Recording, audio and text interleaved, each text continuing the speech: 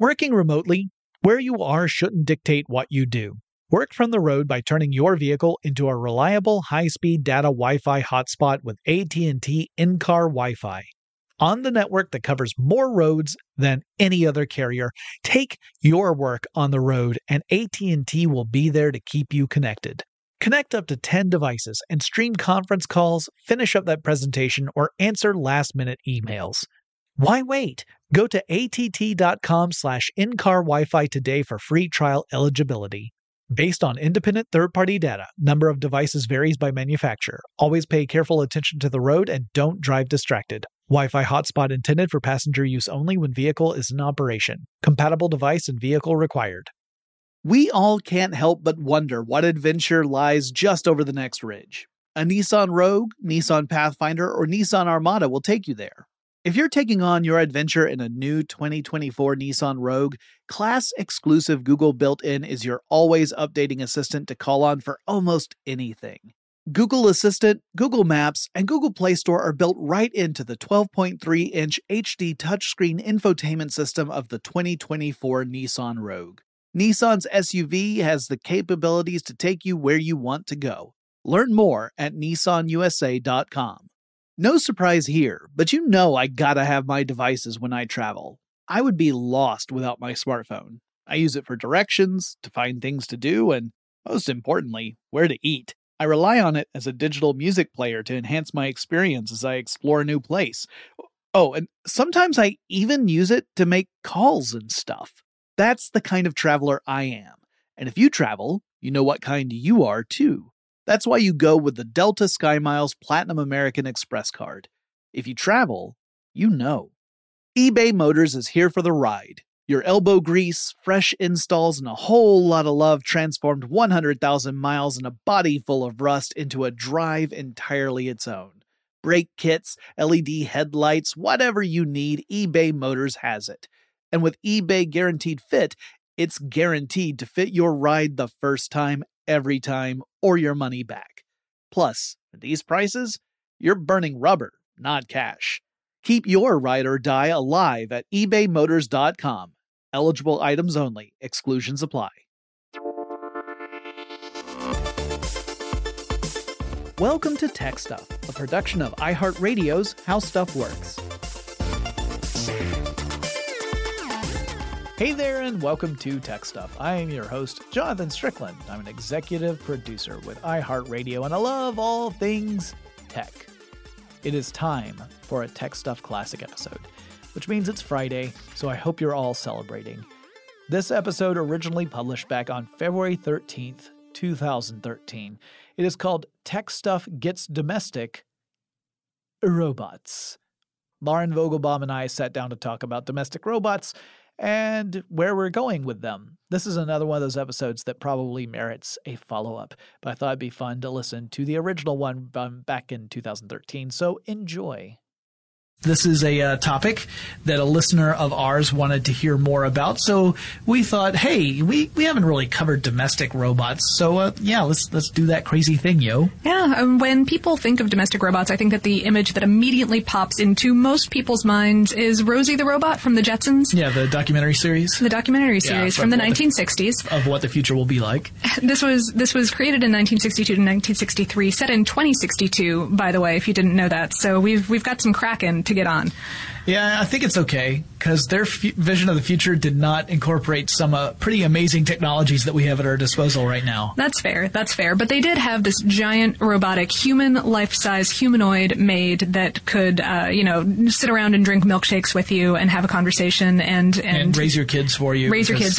You're too busy space parents, right? So, anyway, Rosie the Robot kind of was this idea of like the robot maid or the robot butler that could take care of all the menial chores that most of us do not like to do. Like it just seems like it's one of those things that takes up valuable time that you could spend fragging people on Halo 4. Doing literally anything else other than washing dishes. Again, they are always dirty. Washing dishes, folding laundry, cleaning windows.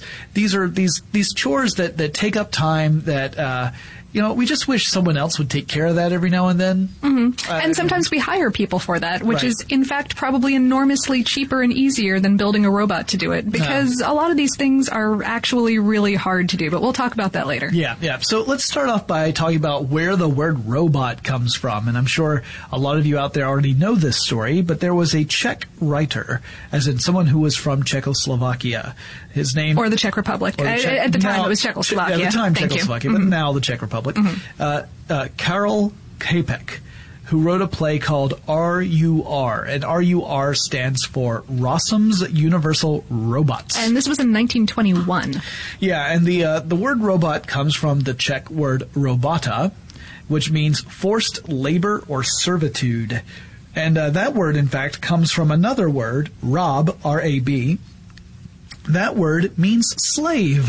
So now in the original form, that did not necessarily mean an artificial life form of any type. A robot could be a person. It could be someone who has been forced to conform to a very specific set of behaviors and to perform those behaviors for the benefit of some larger entity. And this was kind of sure. And this was kind of the crux of the play. It was exploring whether or not it was okay for machines to be used the way that we use people. Right. And so eventually the term robot became more about a device, a mechanism that can perform functions in an automated way and perhaps even in an autonomous way.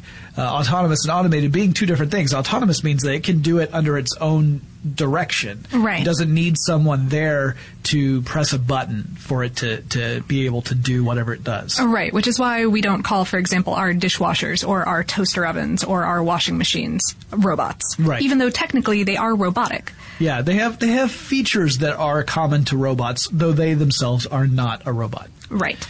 Kind of like how I have features that are similar to a human being and yet defy explanation. I'm gonna leave that one right there. All right, that's fair. So before we get into the whole domestic robot history and the sort of things that have developed over the years in the field of domestic robots and where we are today and where we expect to go, I thought it'd be interesting to talk a little bit about a survey that was conducted a few years ago by a company called Persuadable Research. Great. This was the last one that I saw was from 2012. Yeah, that was the most recent one. This survey was to ask people, hey, if you had the opportunity to purchase a robotic device that would perform your chores for you, would that be of interest to you? And 68% of the people surveyed said, why, yes, it would. I would love to have a robot that could do things like clean windows or do laundry. Also, I would like a robot that could move heavy stuff from one place to another so that I don't have to do it. Or provide better home security. Personal assistant duties, I think, were high on the list. Health monitoring was up there, too. Mm-hmm. And a lot of them thought that this sort of robot would be a very useful device. And in most cases, I think they were thinking of a single robot capable of doing multiple things. All of these things, yes. Yeah, not a whole bunch of different robots that are specialized, but more of a general purpose robot. Now, that was interesting enough, but also they were asking more questions like, what form would you want this robot to be in? And it seemed like most people wanted to have a humanoid robot. Huh. So we're talking about robots that have arms and legs and a head, things that we would generally associate with the human form. And they also did not want their robots to necessarily have a gender. So the voice needed to be neither male nor female. Right. So kind of that stereotypical robot voice. Yes, mm-hmm. the one that we all have. We all have a robot. I think we all have a robot voice, mm-hmm. and we all have an internet comments voice. Like, we have a voice that we use when we describe internet comments to people. Like, yeah. You guys are awful. Your show is bad, and you should feel bad. That's my internet voice. That's not a very kind internet voice, Jonathan. I'm not saying that everyone on the internet who leaves comments sounds like that. I'm saying the people who leave those kind of comments sound like that. It's fair. That's entirely fair. If they can insult me, then I can insult them. You can. That's right. I have a medium. Eye for an eye. That's right. It's a harsh podcast landscape, guys. It is on Watch out. Like Donkey Kong. But no, that they want, that's my internet voice. But my robot voice is, of course, like, how can I help you? That sort of, That's. I actually do not possess a robot voice. I don't think. What? So I'm sorry. I'll work on one. Okay, well, for next time. Next time. We must get Vogelbaum a robot voice. I don't really do voices. This is about it. Okay, well, we'll break you of that habit sooner or later. Oh dear. And also that people. 13% of respondents said they would be willing to pay $15,000 or more for a comprehensive robotic assistant. That's a lot of money. Oh well, I mean, when you think about it, that's the mid-range for a decent car. Right. Yeah, you're talking about you're talking about something that's running around your house doing everything you do. Yeah, but if it's a robot that's folding laundry, you're like, how much is the fact that I don't have to fold laundry worth $15,000? Mm-hmm. I guess it all depends on how much you hate laundry. Most people said that they were. Their limit was $999. Like anything that was $1,000 or more was kind of outside the range. I think that's interesting because there are robots on the market right now, domestic robots that have very specific uses. Like they don't do things outside of whatever it is they were meant for. That are more expensive than that. Like there are pool robots, and we'll talk about those in a bit, that are $1,500. So this is perhaps unrealistic of people to expect that sort of price point. And as you were mentioning before, it would end up being cheaper to hire someone to come and do this work for you, at least over a certain period of time. Maybe you could eventually find, like, how many years would it take for a robot to make financial sense compared to hiring a human being? Somebody go do that math for us. I do not feel like doing it at all. Well, it also, we don't have all the variables, right? Well, because you would need to know what's the average lifespan for a domestic robot.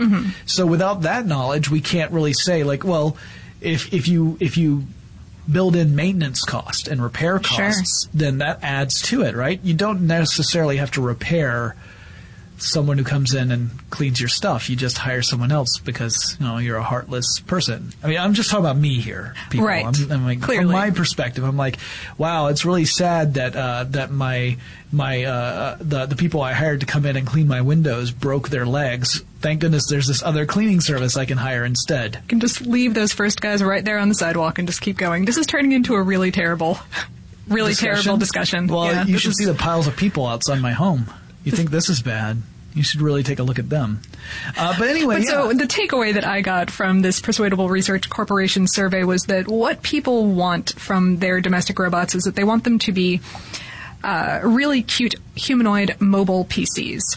About in the price range, because $1,000 is about what you would pay for a really good PC, for a decent PC. Yeah. And Bill Gates actually in 2006 wrote an essay called "A Robot in Every Home" that was basically saying the same thing. He said, if I can quote, he said, "We may be on the verge of a new era when the PC will get up off the desktop and allow us to see, hear, touch, and manipulate objects in places where we are not physically present."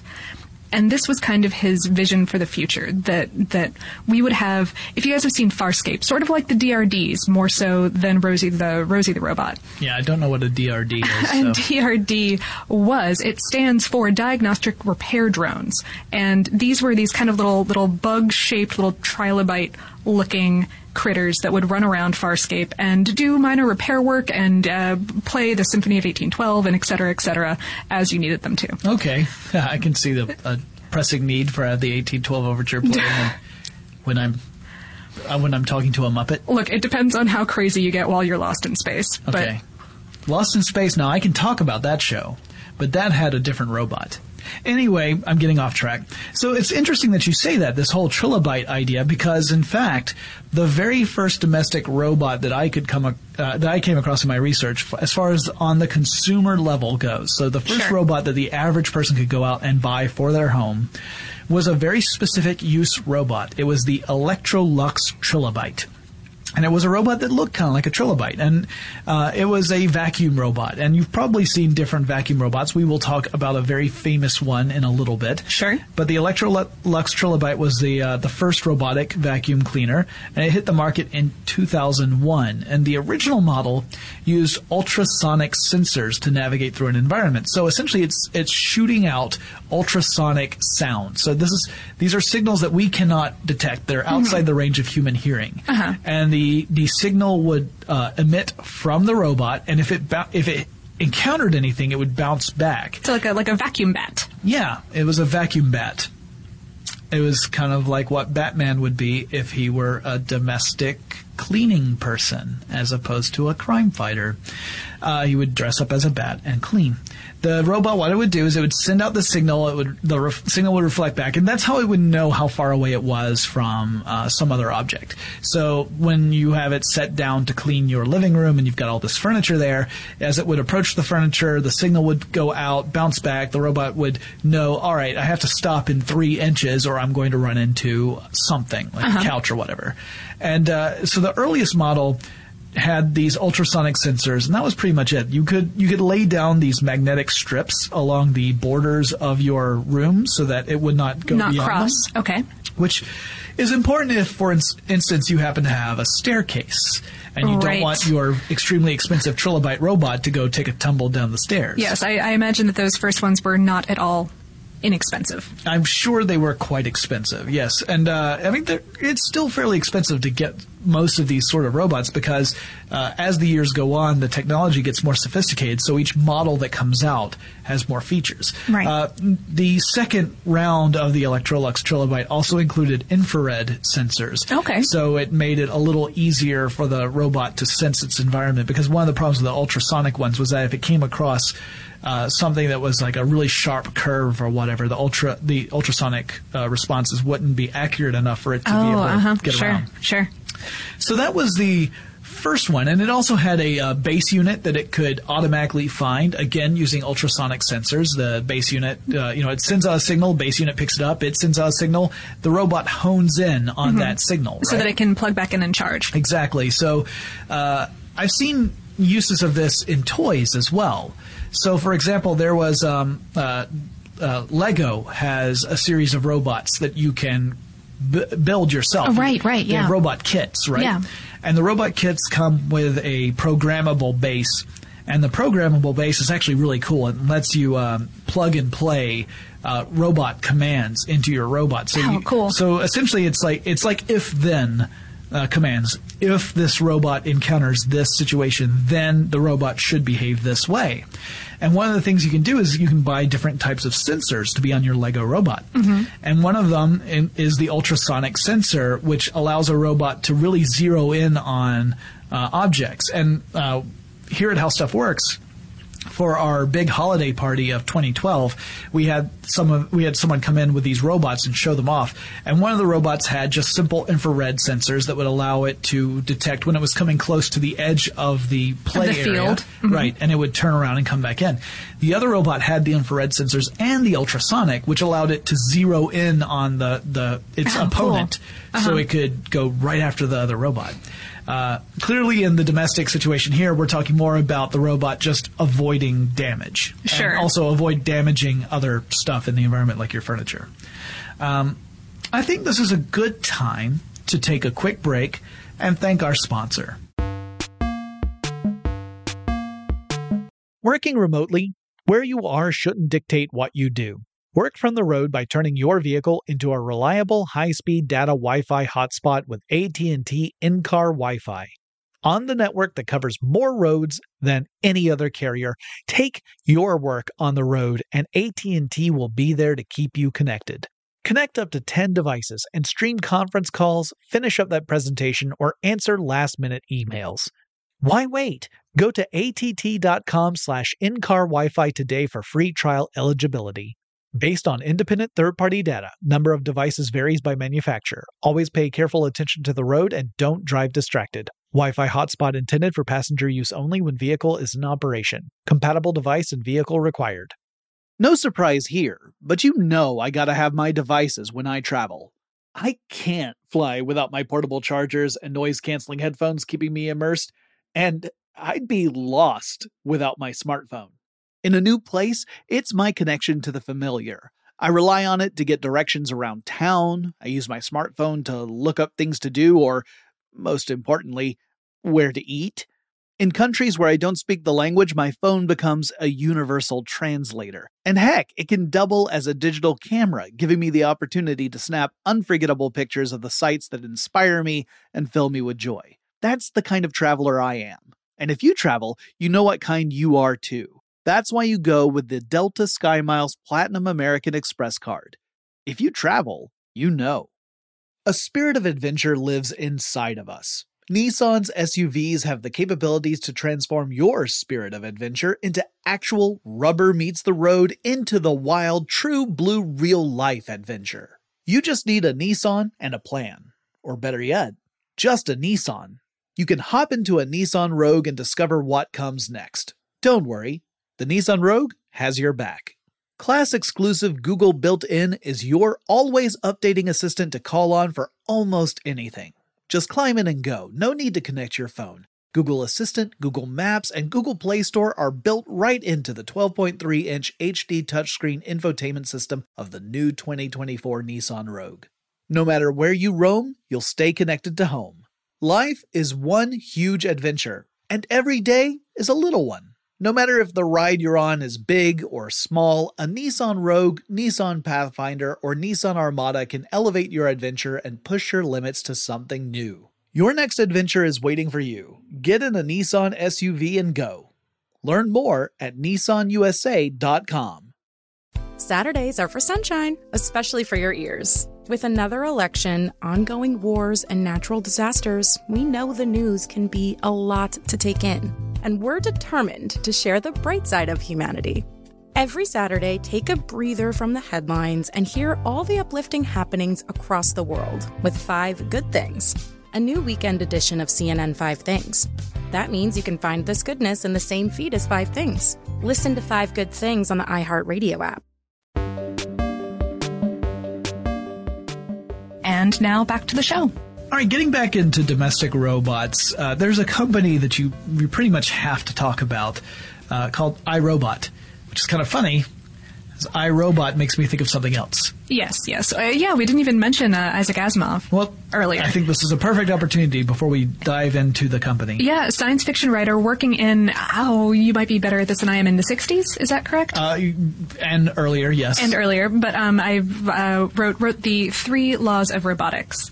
Yeah, these were the laws that within the Asimov stories guided the robot's behavior so that they would try and follow ethical programming.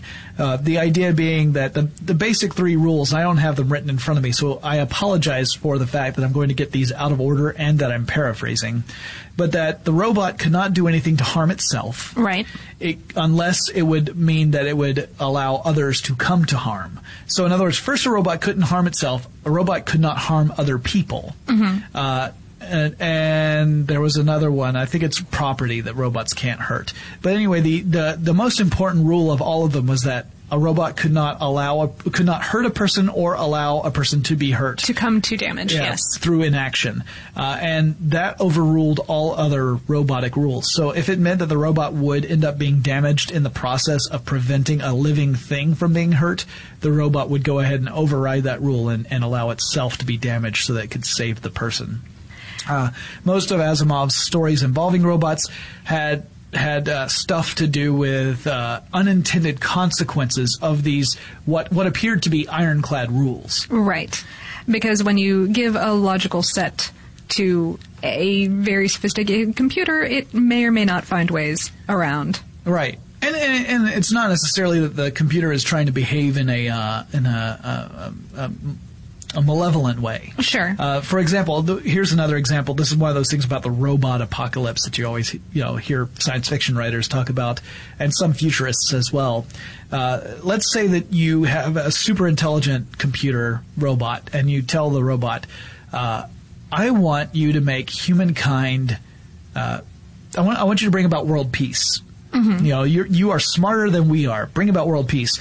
It's possible that the robot could come to the conclusion that the reason why there's not world peace is because there are people. All of those pesky humans running around causing wars. So if kill all humans. And then you've got peace. Yay. So, wait, no, not yay. Yeah, that's the classic example. But so, yes. You don't have to worry about your domestic vacuum robot doing that. Probably not. I've known an iRobot Roomba, and it did not seem malevolent, very, very malevolent to me. My dog was not too sure about it. Right. But the dog might have a completely different opinion about the intentions of the iRobot Roomba. All right, well, to talk about iRobot, before we talk about the Roomba, what's interesting to me is that it's a company that was formed in 1990 by 3 MIT associates. Those 3 MIT associates were Rod Brooks, Colin Engel, and Helen Greiner. And they wanted to bring robots out of the realm of academia and industry. Those were the two places where you would find a robot pretty much before 1990, with some exceptions. There were some toys that were semi-robotic. I had a very annoying robot toy when I was a young child. Did you? Yeah. All of the noises. My aunt, who didn't have kids yet, got it for me. And, of course. That's always the relative who does that. Yeah. Yeah. So there were toys, and like hobbyists had some access to some robotics, and a lot of people were doing DIY stuff. But much like the field of early computers, most people were just kind of going like, what is this thing good for? Yeah. So what can we do with it? Consumers didn't have an option as of yet. This is way back in 1990. To purchase, yeah. First, their company was called IS Robotics, but they would change that further down the line. And they originally built their business plan on the idea of space exploration robots. So their first designs were for NASA, and they created some robots that were meant for things like lunar exploration and a spaceship robot type creations and planetary exploration robots. And these designs allowed them to get some contracts with the government. And the whole point of them making these designs, besides the fact that this was something they were genuinely interested in, was that it would allow them to gain the capital they would need to invest in a consumer robot. Because that's not a small undertaking. Remember, this is a decade before we see the first consumer robot on shelves. So as Lauren was saying before, it's not the most efficient or economically feasible way for you to take care of minor chores around the house. It can be a very expensive thing. So they needed to raise some capital first before they could start getting into consumer robots. They couldn't just hit the ground running doing that. So first they started working on robots for space exploration missions. They developed a robot called the iRobot 510 PackBot. And this was a search and rescue and bomb disposal robot. Oh, wow. So it was used by the military. They still do a bunch of military work, I believe. They do. So, you got to hope that your Roomba does not get mixed up with the PackBot 510. Yes. Fingers crossed. To be fair, the 510 PackBot, it's not a military robot in the sense of one that's weaponized. It's not an attack bot. No. Most of these are, in fact, going on recon missions or to defuse bombs, so that, Or possibly to like I said, search and rescue. So for first responders, they might send a robot. If there's a building, for example, that's been the target of a bomb, then sending a robot in to look for survivors could mean saving the lives of first responders. Oh, sure. It's one of those things where you think, well, this is a really expensive robot, but compared to a human life, it is negligible. Yes. So iRobot began to make those as well, and again, this helped iRobot gain the capital they needed to go into the consumer market. And one of the other big projects they did before they got into consumer robots was called Auto Cleaner. And Auto Cleaner was meant for SC Johnson Wax, and is an industrial cleaning robot. And this is kind of the project that inspired a couple of the engineers, once the project was winding down, to look into a way of building a consumer model of a cleaning robot. And that was what would eventually become the Roomba. And it was 1997 when they first started working on it, and the Roomba would not hit store shelves until September 22nd, 2002. Wow. So by then the Electrolux Trilobite had been on the market for almost a year, and then they launched the iRobot, which totally different company, obviously, launched the Roomba, which has, I think, become almost like the standard term. It's become synonymous, basically. Yeah, like Kleenex. Exactly, or Xerox, or Jell-O. Fridge, yeah. Yeah, it's one of those things where the term has almost just substituted the idea of vacuum robot Roomba. That's shorthand. As of 2011, over 6 million of the buggers have been sold. Yeah, so there's a whole bunch of jokes that are coming to mind, and I'm going to leave them all alone. Excellent. But you're all welcome. iRobot does make several other kinds of things. Yes, they do. They make a iRobot Scuba, which is a mop. Yeah, Scuba actually has an interesting approach. It's good to compare it to the Roomba. So the Roomba uses essentially 3 different kinds of brushes. There's one brush that just sort of helps sweep particles within the path, into the path of the Roomba. But then it has these 2 brushes that are used to pick up the larger types of debris. And so these 2 brushes spin in a way where they're... One is clockwise, the other is counterclockwise. Or Widdershins, yes. And they use that motion to I'm gesticulating, and that's not helping. Right, yeah, they're using this opposite rotating motion to flick stuff up into the bin that is inside the Roomba, the refuse bin, if you prefer, or trash bin.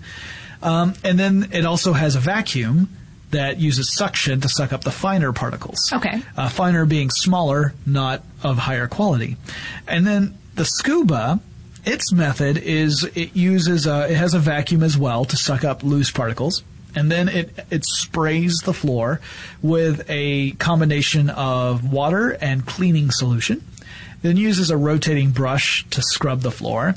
Then it sucks up the dirty water into a waste bin that is separate from the water and cleaning solution bin. So there's 2 different containers inside the Scuba for this stuff. So that way you don't mix the 2. Clearly you wouldn't want dirty water to go back into there. No. And then it uses a technology called iAdapt to monitor and respond to its environment. So the Roomba and the Scuba both have to be able to maneuver through an environment and cover an entire floor. Because, I mean, it wouldn't do you any good if the Roomba just kind of wandered aimlessly and then went to its charging station. You go in and like, well, this one meaningless path is clean, but everything else is filthy. Right. So it has to be able to make its way across to move around the in a space that was not necessarily intended for a robot to move around in. Because, while humans can instinctively look at a coffee table and go, I shouldn't walk directly into that. Yeah, robots don't necessarily know that off the top. They have to actually be programmed to not do that. Right. We'll get into more of that in a second, too.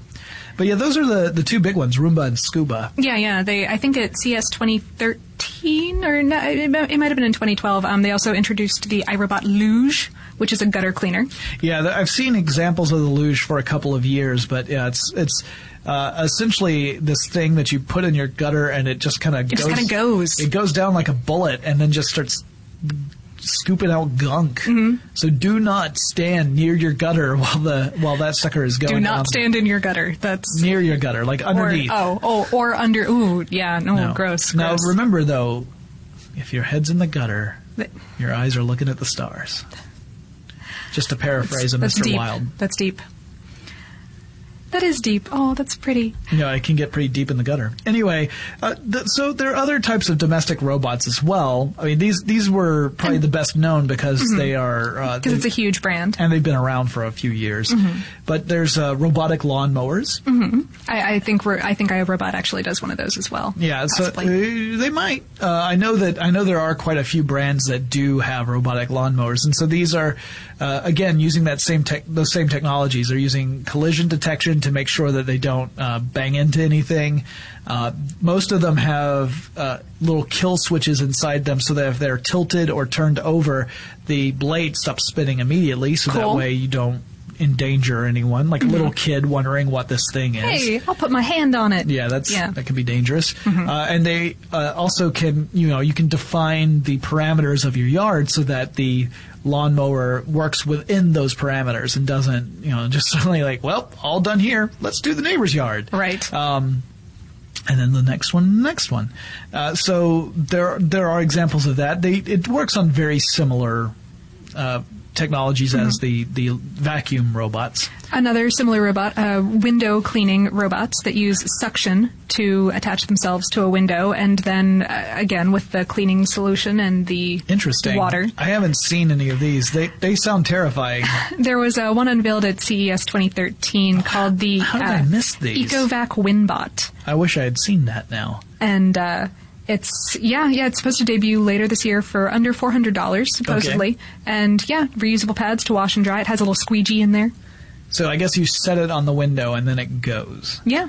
So that's the thing. This is another example of why people are a little disappointed. Not that they should be, but they're disappointed in domestic robots because it's not a robot that just comes out of a closet and then takes a look around and says, oh, these are the 4 things that need to be done in this Right. room. Like I need to sweep and mop the floors, I need to clean the windows, I need to fold the laundry, and I need to kick the kid off the TV because he's been on it too long, which is what Rosie the robot could do. It's Jonathan from 2020 again. The robot's still beeping, so we're going to take another break while I try and figure out how to turn this thing off. Working remotely, where you are shouldn't dictate what you do. Work from the road by turning your vehicle into a reliable high-speed data Wi-Fi hotspot with AT&T in-car Wi-Fi. On the network that covers more roads than any other carrier, take your work on the road and AT&T will be there to keep you connected. Connect up to 10 devices and stream conference calls, finish up that presentation, or answer last-minute emails. Why wait? Go to att.com/in-car Wi-Fi today for free trial eligibility. Based on independent third-party data, number of devices varies by manufacturer. Always pay careful attention to the road and don't drive distracted. Wi-Fi hotspot intended for passenger use only when vehicle is in operation. Compatible device and vehicle required. No surprise here, but I gotta have my devices when I travel. I can't fly without my portable chargers and noise-canceling headphones keeping me immersed, and I'd be lost without my smartphone. In a new place, it's my connection to the familiar. I rely on it to get directions around town, I use my smartphone to look up things to do, or, most importantly, where to eat. In countries where I don't speak the language, my phone becomes a universal translator. And heck, it can double as a digital camera, giving me the opportunity to snap unforgettable pictures of the sights that inspire me and fill me with joy. That's the kind of traveler I am. And if you travel, you know what kind you are too. That's why you go with the Delta SkyMiles Platinum American Express card. If you travel, you know. A spirit of adventure lives inside of us. Nissan's SUVs have the capabilities to transform your spirit of adventure into actual rubber meets the road into the wild, true blue real-life adventure. You just need a Nissan and a plan. Or better yet, just a Nissan. You can hop into a Nissan Rogue and discover what comes next. Don't worry, the Nissan Rogue has your back.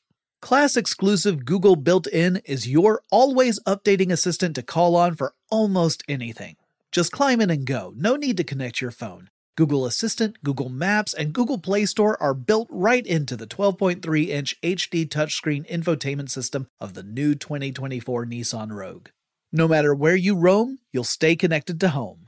Life is one huge adventure, and every day is a little one. No matter if the ride you're on is big or small, a Nissan Rogue, Nissan Pathfinder, or Nissan Armada can elevate your adventure and push your limits to something new. Your next adventure is waiting for you. Get in a Nissan SUV and go. Learn more at nissanusa.com. Smart journalism. Fascinating topics. Words that describe CNN's podcast, The Assignment with Audie Cornish. We are revisiting the public school culture wars. What have we learned from the kids who fought against book bans? We really started the club to get students reading these books. Students have an opinion in this fight, too. How has the war over books sparked a backlash to the so-called parents' rights movement? It's not okay what they're doing, and they're being watched. Listen to The Assignment with Audie Cornish. Streaming now on the iHeartRadio app. Working remotely, where you are shouldn't dictate what you do. Work from the road by turning your vehicle into a reliable high-speed data Wi-Fi hotspot with AT&T in-car Wi-Fi. On the network that covers more roads than any other carrier, take your work on the road and AT&T will be there to keep you connected. Connect up to 10 devices and stream conference calls, finish up that presentation, or answer last-minute emails. Why wait? Go to att.com/in-car Wi-Fi today for free trial eligibility. Based on independent third-party data, number of devices varies by manufacturer. Always pay careful attention to the road and don't drive distracted. Wi-Fi hotspot intended for passenger use only when vehicle is in operation. Compatible device and vehicle required. No surprise here, but you know I gotta have my devices when I travel. I can't fly without my portable chargers and noise-canceling headphones keeping me immersed, and I'd be lost without my smartphone. In a new place, it's my connection to the familiar. I rely on it to get directions around town. I use my smartphone to look up things to do or, most importantly, where to eat. In countries where I don't speak the language, my phone becomes a universal translator. And heck, it can double as a digital camera, giving me the opportunity to snap unforgettable pictures of the sights that inspire me and fill me with joy. That's the kind of traveler I am. And if you travel, you know what kind you are too. That's why you go with the Delta SkyMiles Platinum American Express card. If you travel, you know. A spirit of adventure lives inside of us. Nissan's SUVs have the capabilities to transform your spirit of adventure into actual rubber meets the road into the wild, true blue real-life adventure. You just need a Nissan and a plan. Or better yet, just a Nissan. You can hop into a Nissan Rogue and discover what comes next. Don't worry, the Nissan Rogue has your back. Class-exclusive Google built-in is your always updating assistant to call on for almost anything. Just climb in and go. No need to connect your phone. Google Assistant, Google Maps, and Google Play Store are built right into the 12.3-inch HD touchscreen infotainment system of the new 2024 Nissan Rogue. No matter where you roam, you'll stay connected to home. Life is one huge adventure, and every day is a little one. No matter if the ride you're on is big or small, a Nissan Rogue, Nissan Pathfinder, or Nissan Armada can elevate your adventure and push your limits to something new. Your next adventure is waiting for you. Get in a Nissan SUV and go. Learn more at nissanusa.com. Martha Stewart, the original influencer. When I think about anything, I think about the way that she did it first. The media mogul. 5 to 6 years ahead, she saw what was coming. The prisoner. The rise, the fall, and the reinvention of an American icon. Once Martha paved the road, everybody else pretty much copied her. A CNN original series, The Many Lives of Martha Stewart, now streaming on Max.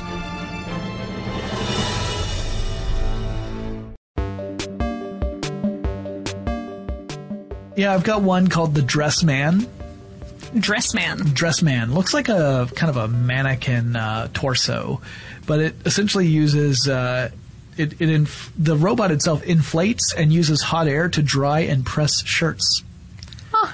It's a robotic iron. That's terrific. Yeah, I could use one. I definitely tend to wear wrinkled stuff a lot. I think I iron approximately never. So There's also robots in pet care, robotic litter boxes that self-scoop away. And that's a valuable service. Refilling food and water trays. There are robot pool cleaners, which we talked about. I mentioned that there was a $1,500 one. These are all different levels of sophistication. Not all of them need all the sensors that other ones need because the job they do doesn't require it. So not every single robot is going to be decked out with sensors. Sure. However, the future robots might be decked out with sensors. We've got a lot of development in the robot space. People who want to create general-purpose robots that can tackle different tasks so that you don't have, 8 different robots to do all of your chores. You've got one robot that can do all of them. Right. Willow Garage is one company that has been making a lot of waves. Yeah, they've got a robot called the PR2, which stands for Personal Robot 2, the number 2.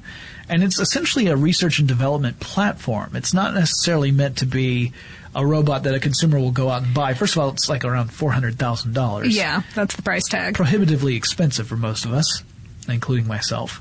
But what this is meant to do is it's meant to allow people to build apps, robot apps, that would increase the functionality of the robot. So you might create an app that's a laundry folding app, or an app that's a fry an egg app.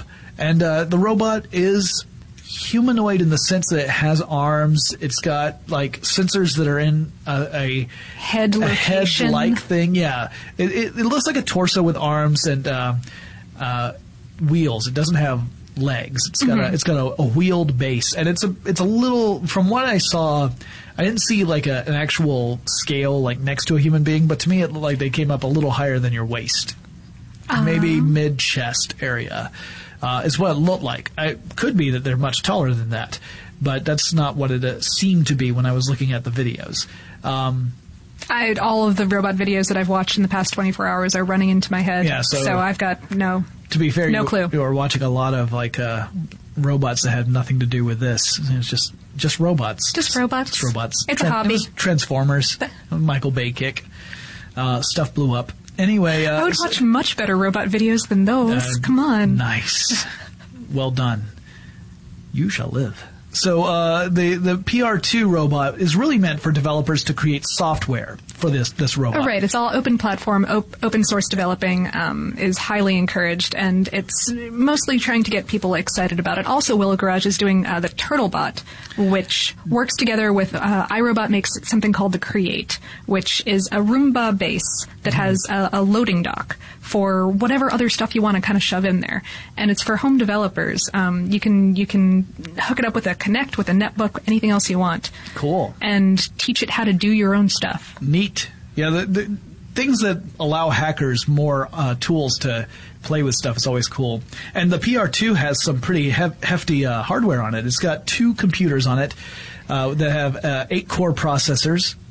Each computer has an 8-core processor, 24 gigs of RAM, and 2 terabytes of disk space. Ooh, wow! And according to that, to what I was to one of the articles I was reading, all of that heavy-duty hardware gives the PR2 the capability of folding a towel in just 6 minutes, which is down from 24 minutes, which just means it's not the most efficient towel folding device ever. Well, sure, but towels are tricksy. No, yes, towels are so much trickier than, say, T-shirts.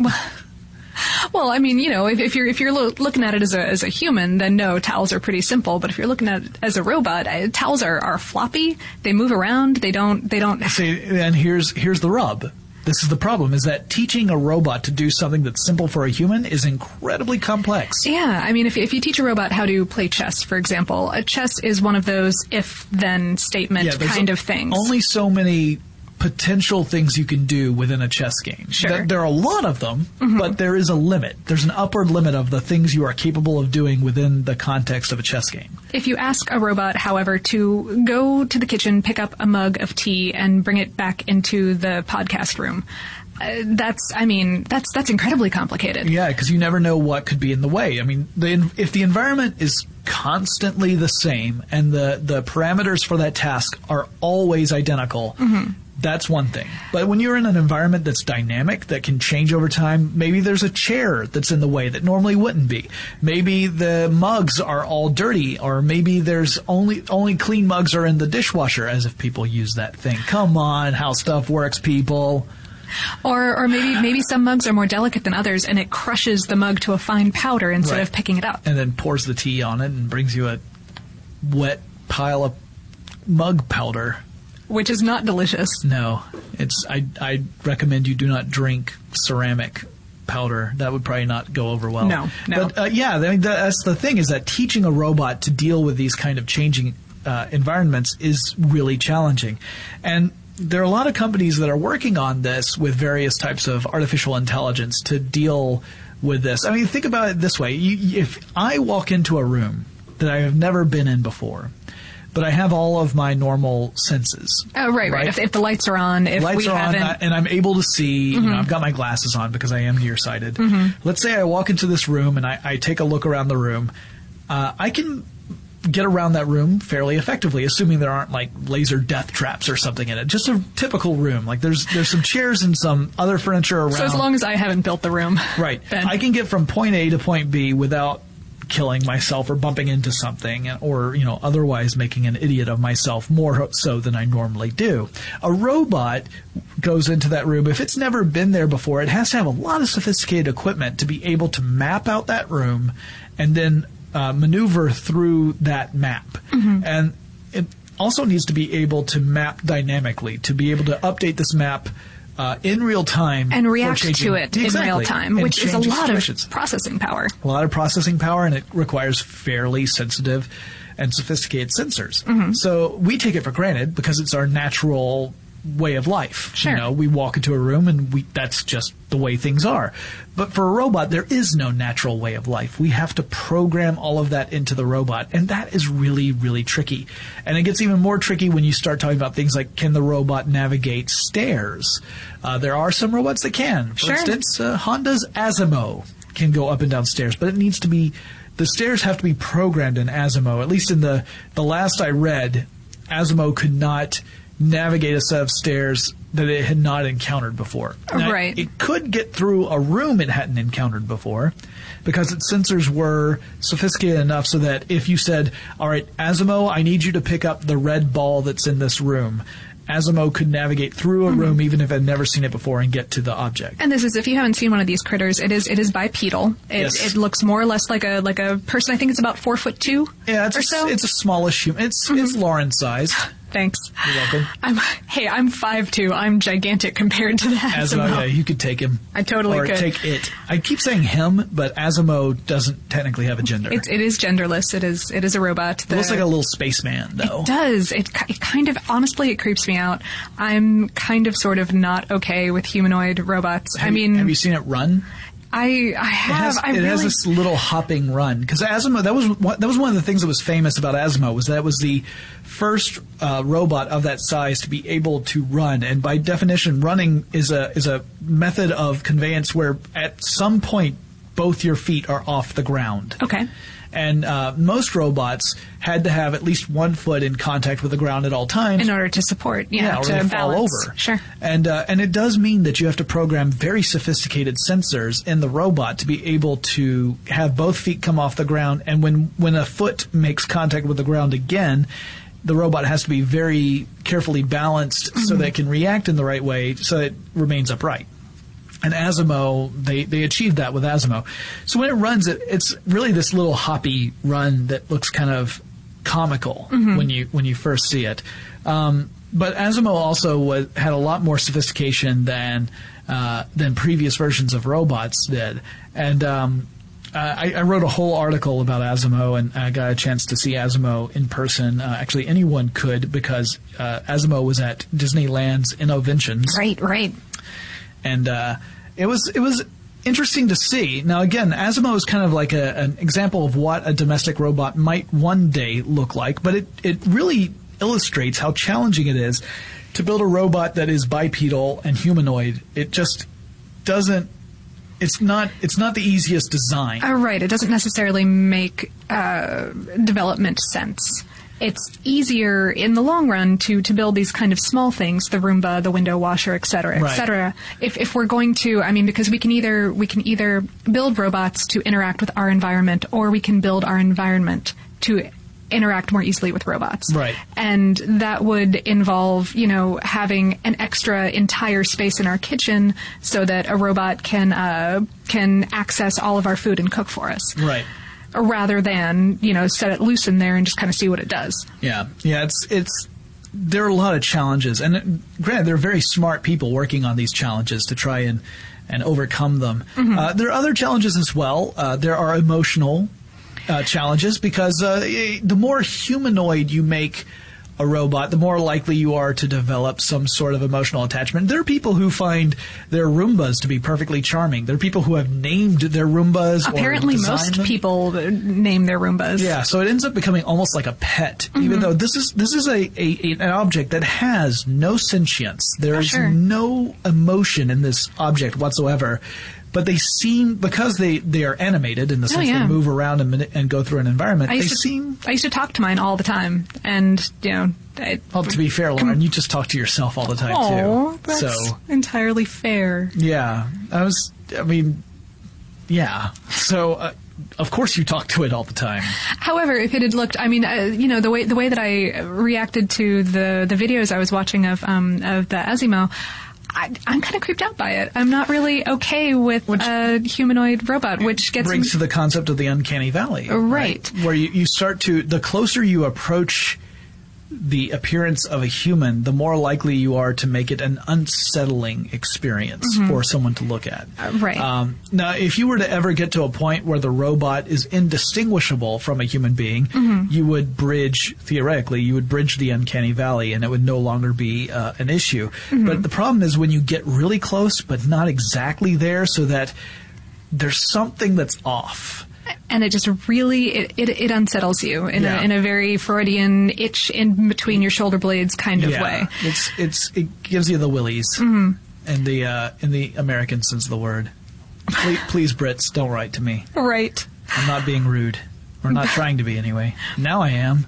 Ha-ha. Anyway, you get to these robots that look kind of human, but they're not quite right, and that definitely gives kind of an unsettling feeling. The example I always hear, though, this isn't robots, this is computer-generated imagery, is the film Polar Express. Oh, yeah. And when the trailers came out for the Polar Express movie, the animated models looked very lifelike, but the eyes were not quite right, and it kind of gave this sort of... It's that deadlights kind of thing that you get. A little creepy. Now, as we get better and better at that, there may be a time where we do bridge that gap. We get that David from Prometheus kind of thing where all robots look like Michael Fassbender, and that's pretty much okay.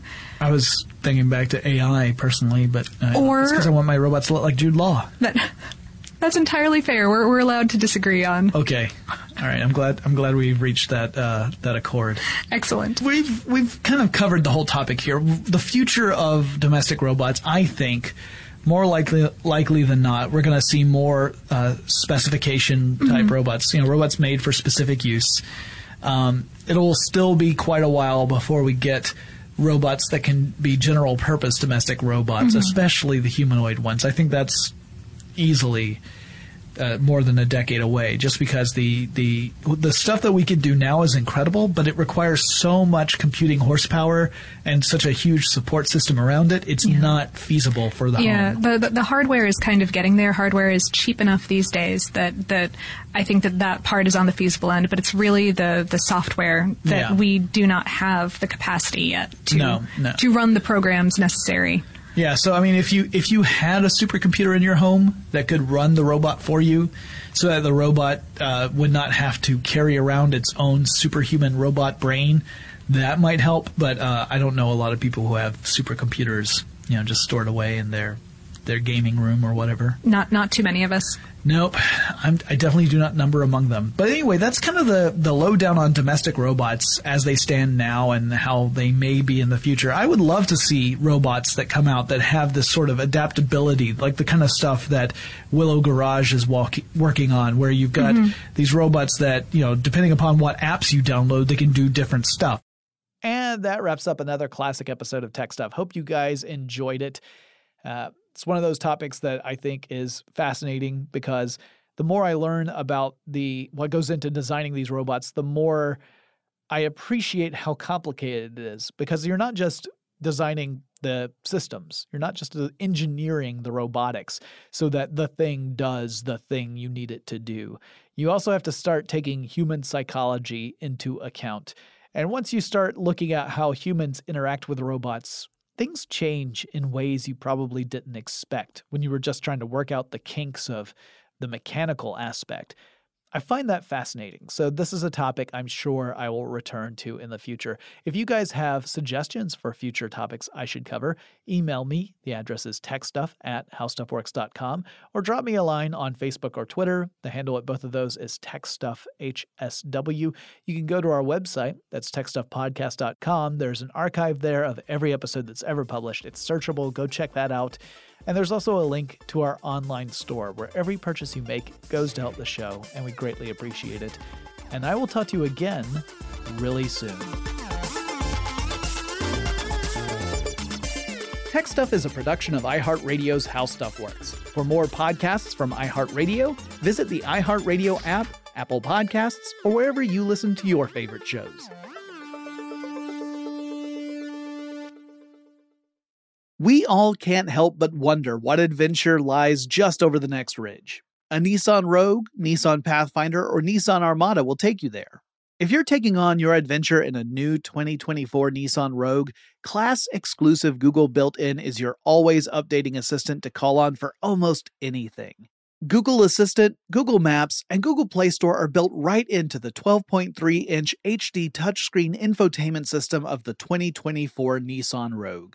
Nissan's SUV has the capabilities to take you where you want to go.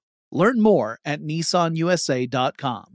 Does money stress you out? Let Facet flip your financial chaos into clarity. Finding Facet immediately put us at ease. Facet's innovative approach to financial planning ensures your money works as hard as you do, enabling members to experience the joys of having your finances in order. And that makes us Facet for life now, I guess.